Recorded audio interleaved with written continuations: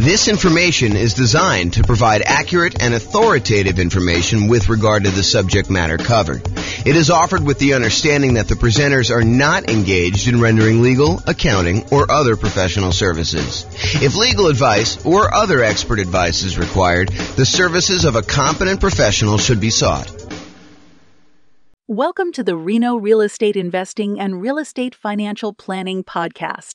Learn all about investing in real estate in Reno, Nevada, with a combination of real estate financial planning and modeling with numbers specific to Reno, plus syndicated, more generalized recordings of live and pre-recorded real estate investing classes, not all of them specific to Reno. Be sure to stay tuned after the podcast for a message from our sponsors. Well, good morning and welcome, everyone. I am your host, James Orr, and today we have a really cool class, a class that I don't actually teach this particular topic that much. Today we're going to go over refinancing rental property tips. So this is the class about all the different ways to refinance your rental property and some tips and information about doing that process. You'll want to definitely check with your lender to get the most up-to-date version of this when you go to do your refinance. But this is intended to give you sort of like a strategizing overview so that you can understand like the process, understand the different options for refinancing, understanding some of the pros and cons and what it does, and then understand sort of like the basic idea of loan-to-value limitations for being able to do these different types of refis. But when you're about to do this, you can't go to them and say, hey, on May 4th, 2023, James taught a class and he told me that this was the rule. And so this must be the rule. I must go ahead and have you use this rule. That's not how this works. You got to ask your lender and find out what the then current rules are and regulations and how you do it and costs and limitations and all that other stuff. So let's jump right into refinancing rental property tips and we will kind of go over this. So there are, in my mind, 4 different types of refinancing. And the ones that you probably are most familiar with is the concept of a cash out refinance where you're pulling money out of the deal, or a rate and term refinance where you are refinancing the loan because interest rates have dropped, but you're not trying to pull any money out, maybe just the tiniest bit, but you're not trying to pull any money out and you're trying to either extend the term of the loan. Maybe you've paid off the loan over 12 years, you have 18 years left on a 30-year loan, and by doing a rate and term refinance, you could reset that clock all the way back out to 30, which would significantly lower your payment. And in a lot of cases, you do that because the interest rates have gone down and you want to get a lower payment for those 2 reasons. Number 1, the interest rate has dropped, and so your payment's going to be lower. And number 2, you've extended the term out again on a now lower balance, and so that lowers the payment too. So the 2 that you're probably most familiar with is this idea of cash out refinance, and then also the rate and term refinance. You're refinancing the rate of the loan and the term of the loan, the length of the loan, okay? Now, there's 2 other ones that you may not be as familiar with. The cash in refinance.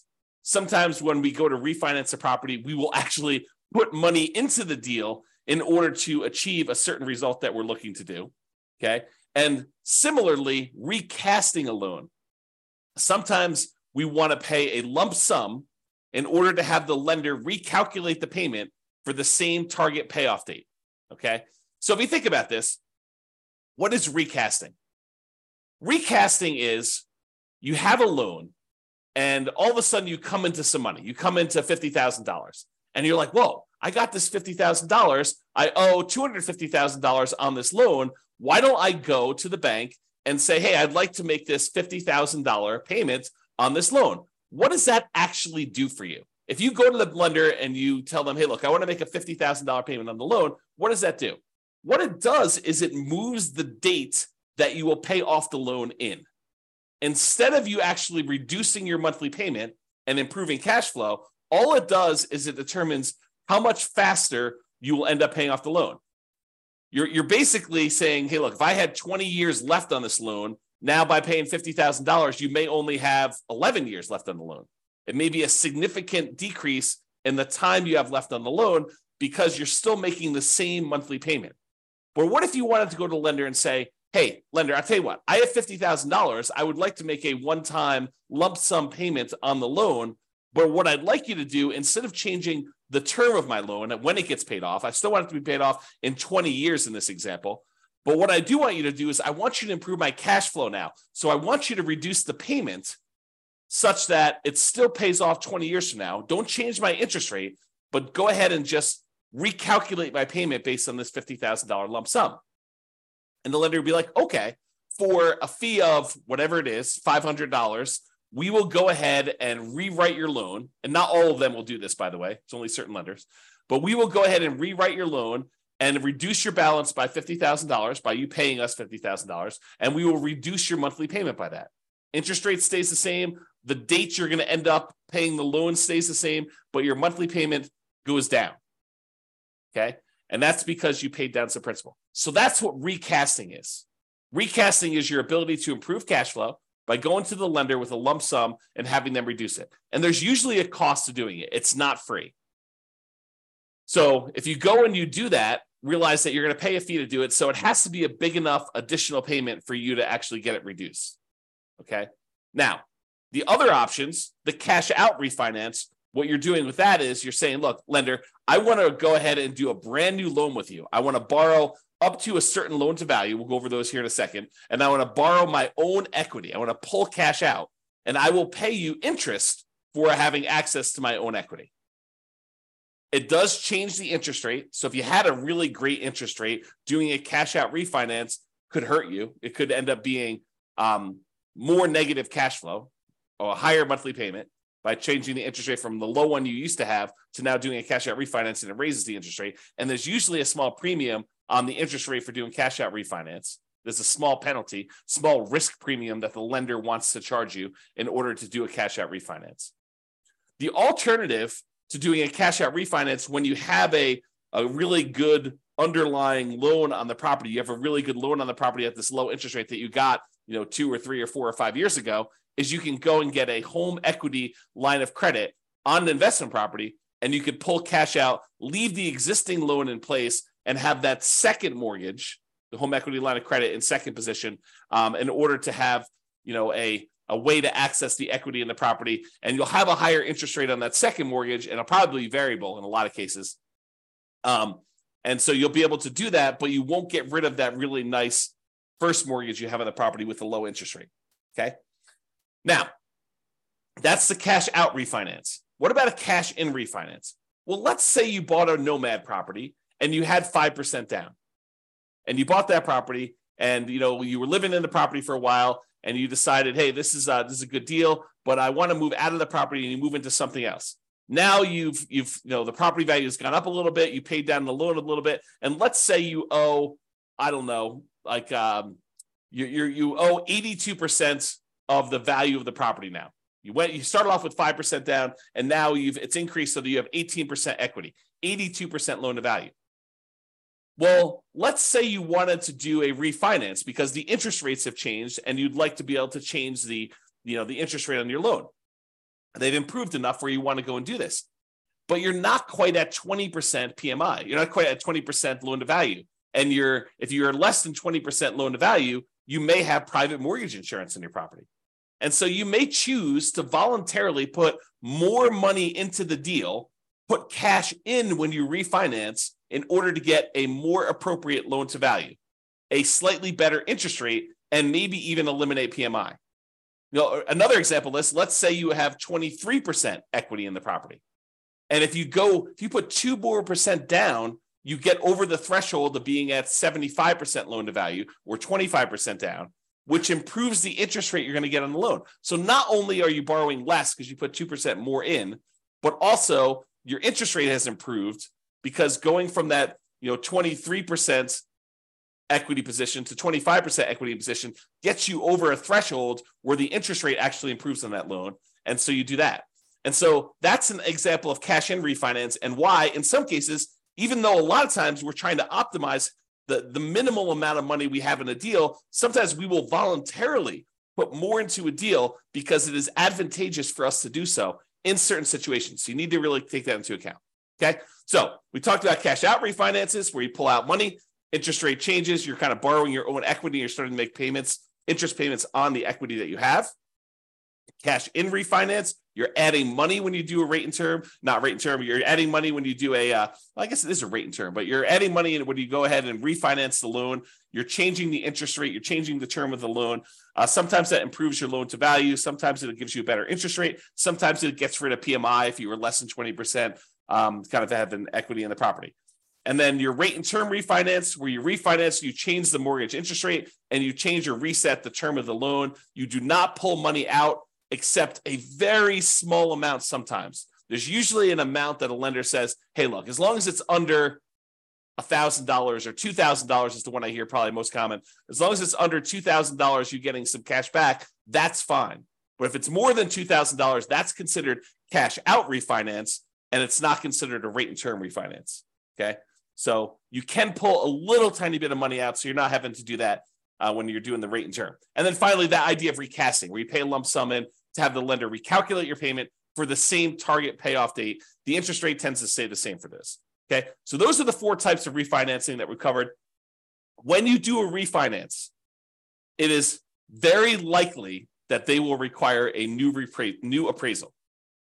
And I think that is an increased likelihood for cash out refinancing.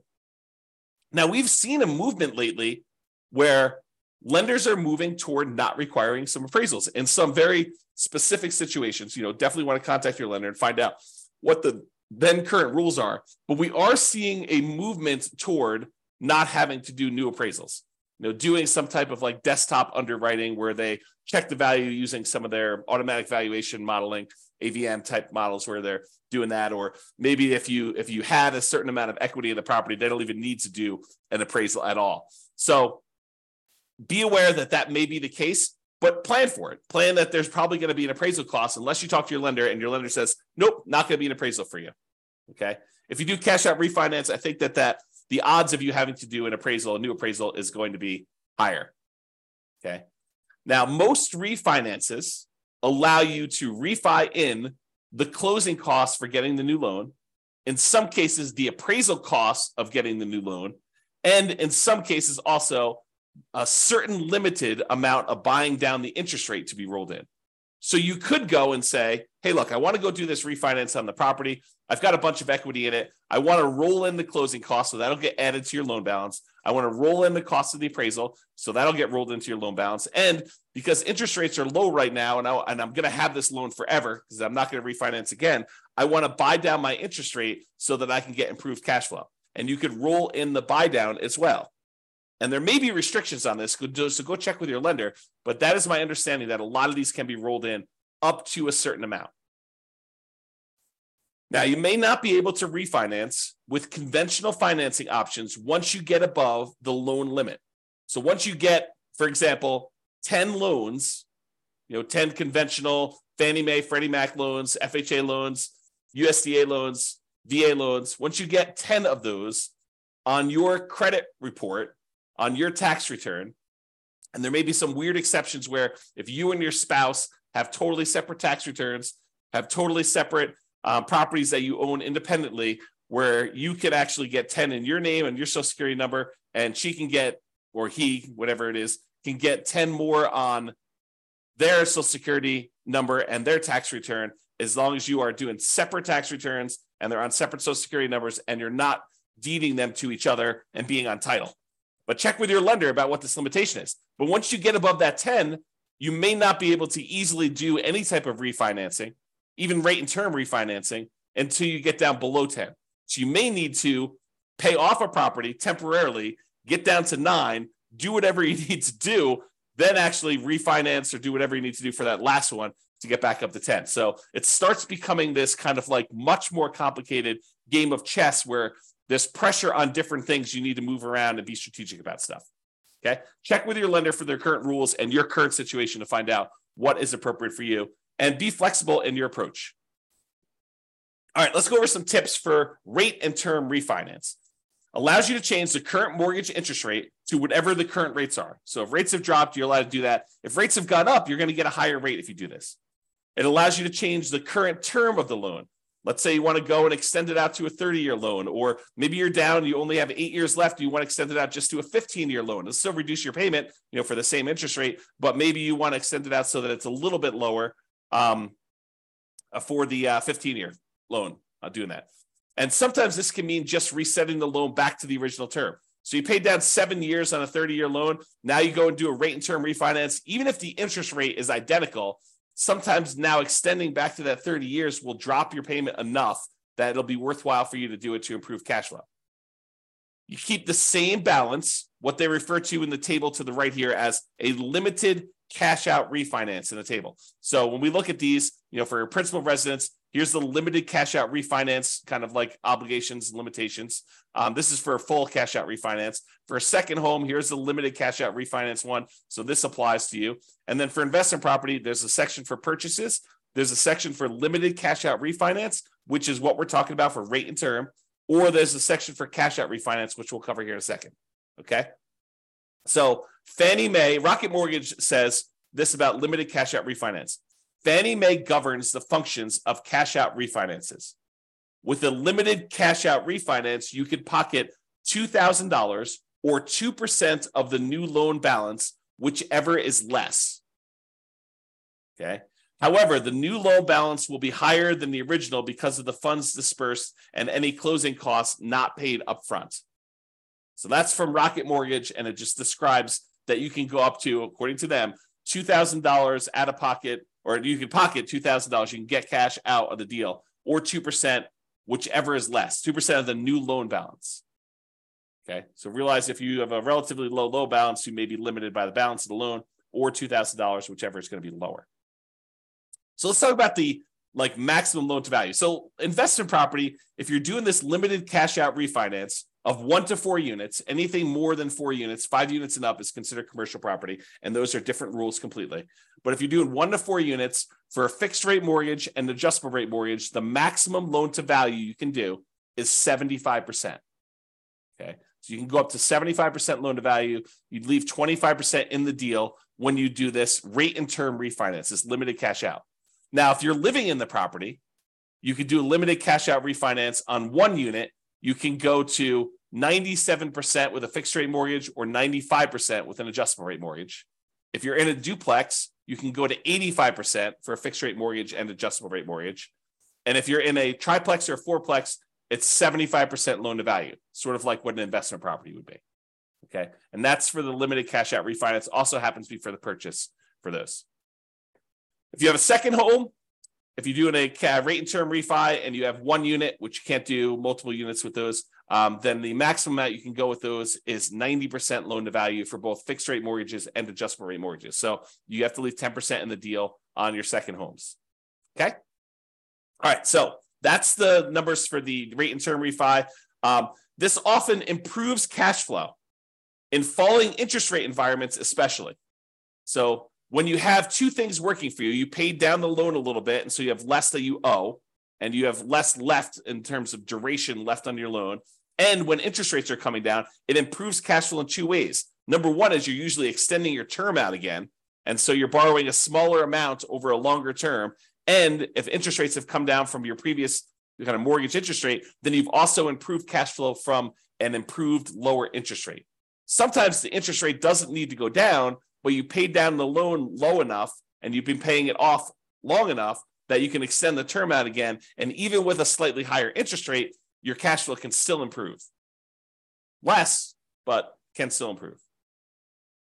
This can also be a way to change your loan type to remove PMI or mortgage insurance premium. So with FHA loans, the private mortgage insurance with most of them, there's some exceptions, but most of them, when you're putting 3.5%, I'll say all of them, when you're putting 3.5% down, they have PMI forever. The PMI, the mortgage insurance premium you pay on that loan, never goes away. And so if you want to get rid of PMI on an FHA loan, like you bought a duplex, triplex, or fourplex as an owner occupant, you moved into the property, you lived there for a year, and then you decided to buy something else. And now you've waited long enough and you've got some equity built up in the property. Well, now you can go ahead and refinance out this cash out. You can do a limited cash out refinance, 1 to 4 units, once you have 75% loan to value, and you can get rid of the PMI from the FHA loan. The tricky part is, depending on when you got your FHA loan, your interest rate may be really, really low, even when you take into account the private mortgage insurance premium you're paying on it. Such that if you go to refinance it, if you bought a property 3 years ago when interest rates were really, really, really low, and now the interest rates are much higher, even though you're at that 75% loan to value, and even though interest rates have gone up, it still may be better for you to keep the old PMI loan with the old FHA loan with PMI. So you got to run the math and see if this does improve it for you and how much it improves. Okay.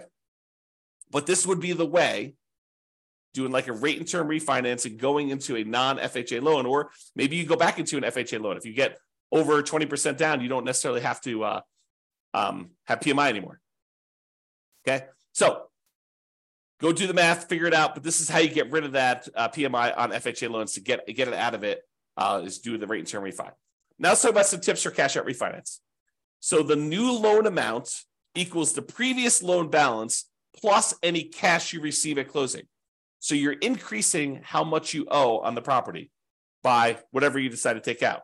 So that means that you're borrowing more, which typically means your payment's going up, unless the interest rate has come down so much and you've extended the term so much that the payment is lower.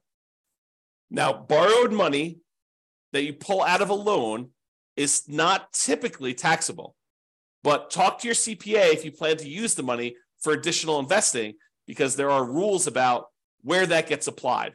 My very layman's, non-professional, non-tax advisor understanding of this is that the money you use to buy another investment property is offset by that property, not the one that you pulled the money out of. But go talk to your CPA to get clarification on that, because I am not sure, and I am not a professional, and I'm not giving you tax advice because I'm not qualified to give you tax advice. I don't even do my own taxes. Okay, so go talk to your own CPA and make sure you got that down. All right, so let's talk about the maximum loan to value you can do now for cash out refinances when you're pulling money out. So if you were going to try to pull cash out of a property that you're living in, with one unit, you can go up to 80% loan to value for fixed rate mortgages and adjustable rate mortgages. So if you're living in a single family home, a condo or townhome, and you've got one unit, you can actually go up to 80% loan to value. If you're in a duplex, triplex, or fourplex, 2 to 4 units, remember 5 units and above is commercial, it's a totally different deal. You can go up to 75% loan to value. So a little bit more conservative. They will only allow you to go up to 75% loan to value. You have to keep 25% equity in the deal if you're going to do a cash out refinance. And those numbers are different than when you do the rate and term. Okay. Second homes, when you're doing a cash out refinance, it's still 75% loan to value. Okay. You have to be 75% loan to value to do cash out for those. Then if you're doing investment property, you're doing a cash out refinance with one unit, a single family home, condo or townhome, with one unit, it's 75% loan to value. If you're talking about a duplex, triplex, or fourplex, and you want to pull cash out of that, they only allow you to go to 70% loan to value. So even more conservative. They want you to keep 30% equity in the deal when you do this.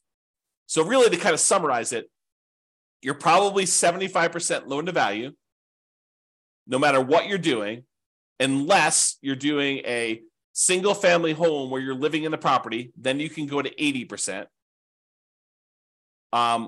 Or when you're doing your 2 units, 3 units, or 4 units, triplex, duplex, triplex, or fourplex with an investment property, it's more conservative. It's 70% loan to value. Okay. Now, this type of idea, this idea of doing, cash out refinance, although you can do sort of rate and term if you borrow the money in order to buy the property and the repairs when you do your burst strategy. But most often when you're trying to do the burst strategy, a lot of times you're doing this cash out refinance model where you're pulling money out of the deal. And the ideal is to pull all of your money out of the deal and and so you have the money and you could use it to do other deals in the future. But the idea is to try to get all of your money out. And there is usually a delay. Most lenders now are requiring seasoning of the property for up to 12 months in order to do this. Now, there may be a kind of like, a custom lender, a lender that has a very specific program. Well, they will allow you to do a rate and term refinance or cash out refinance with less than 12 months. There's probably going to be a small premium on rate. And then maybe they tell you, look, you do this loan, but then, a year later, you go ahead and do a traditional, rate and term refinance into a, conventional Fannie Mae, Freddie Mac sort of product where you get out of their loan. And so it may even be some type of, a balloon payment where, there's a 3-year balloon on it or a 2-year balloon on it, you got to go talk to these. And I'm just making this up. I don't know of any that are doing this, but what tends to happen is you find a need in the marketplace and these kind of custom lenders come in and they fill the hole with a custom loan product. And they kind of cater to a certain need that they're seeing in the marketplace. And they a lot of times charge a small premium for that. And they get their premium, being able to cater to those guys. So if you want to do this with more traditional Fannie Mae, Freddie Mac, definitely talk to your normal mortgage broker and find out what the rules are. If you want to try to find one of these more alternative ones, you're more likely to find those guys advertising to like a real estate investor club or group. Okay. All right. So those are the tips for cash out refinance. Owner occupant refi. So if you're living in a property and you go, let's say you've been living in a property for 14 months, you've been doing the nomad strategy and you're about to move out and you're like, rates have come down or equity has grown so much that I think I can get rid of PMI. What I'd like to do is I'd like to do a refinance using an owner occupant loan while I'm there before I move out of the property. I'll just move out as soon as I'm done doing the refinance. Oh, no. When you go and you do an owner-occupant refi, in most cases, the lender is going to require that you sign another piece of paper that says, I will remain in the property for another year. And if you don't do that, it's called loan fraud. This could be a version of like equity stripping, where you have a bunch of equity in a property as an owner-occupant, you do a refi, you max out the loan you can get on it, you pull all of the equity out of the property, then you kind of like leave the property. Maybe you keep it. Maybe you just abandon it. And you kind of say, look, this was cheaper than paying a real estate agent. I only have to leave 5% in the deal. Look at the numbers there for doing a, limited cash out refinance, or I guess your cash out refinance will be higher, but you could do a limited cash out refinance and get up to 95% and just abandon the property. I don't know. Anyway, I digress. So you cannot just go ahead and do a refi and then immediately move out. Now, if you want to try to do that, talk to the lender and see if the lender will, if they have a loan program or if they're going to require you to stay in the property for another year. Some of them may not, but that's what I've seen. I've seen that they require you to stay in the property for another year. So check with your lender if you plan to refi and then move out before a year is up. They may have rules about that. If you're being transferred for work or there's some type of significant life event, I think there are some exceptions. You and your wife, you and your spouse get married. When you were engaged, now you're getting married. Maybe that's a significant life event where you're combining households and you can move out before the year's up. Maybe you're getting divorced and you're going to move out and you're going to, keep the house or do whatever you're going to do with that. Maybe you got transferred to a different job. Maybe you're having a baby. All of these might be considered significant enough life events where they can make an exception to that 1-year rule. But you can't just arbitrarily say, the next day after I do my owner occupant refi, I'm moving out. They don't like that. They consider it loan fraud because they consider you got those terms of the loan, the better interest rate, the lower risk loan because they thought you were going to be living in the property, and then you immediately moved out. They don't like it when you do that. All right, so in conclusion, there are several flavors of refinancing. Cash out refinance, cash in refinance, rate and term refinance, and what's the name of the other one? Oh boy, recasting. Okay, so refinancing can be a way to improve cash flow. You improve your interest rate in some cases. If the interest rates have dropped since you had the loan, you can extend your term on the loan. You had paid off a certain amount. Now you're going back out to 15 years or 30 years, or in some cases, 40 years now. You can also eliminate PMI, where, equity is increasing your property fast enough. Now you've got, your PMI is low enough. You can either request PMI get removed, or in some cases, you have to actually refinance the loan, especially with like FHA loans. Okay. It can also be a way to access equity in your properties. If you want to re-leverage up, take money out, and you want to go reinvest in something else. Remember, we had that whole class on how your return on equity, and specifically your return on true net equity, actually decreases over time. It tends to drop off until eventually, when the loan's paid off, all you have is an unleveraged appreciation rate and your cap rate in the property. When you've got beyond, you're paying off the loan, you've gotten beyond your depreciation, then it's really just appreciation and your cash flow. And if it's unleveraged, it's cap rate and your unleveraged depreciation rate. So a lot of times you want to go ahead and re-leverage up so you can get back up on that curve where your returns are much higher on your equity. And so this is a way to access that equity, doing some type of cash out refinance or rate and term refinance, although not as much. doing a HELOC on your loan is probably the way to access those. So be sure to consider when you're looking at these, the cost to access this equity. It's not free.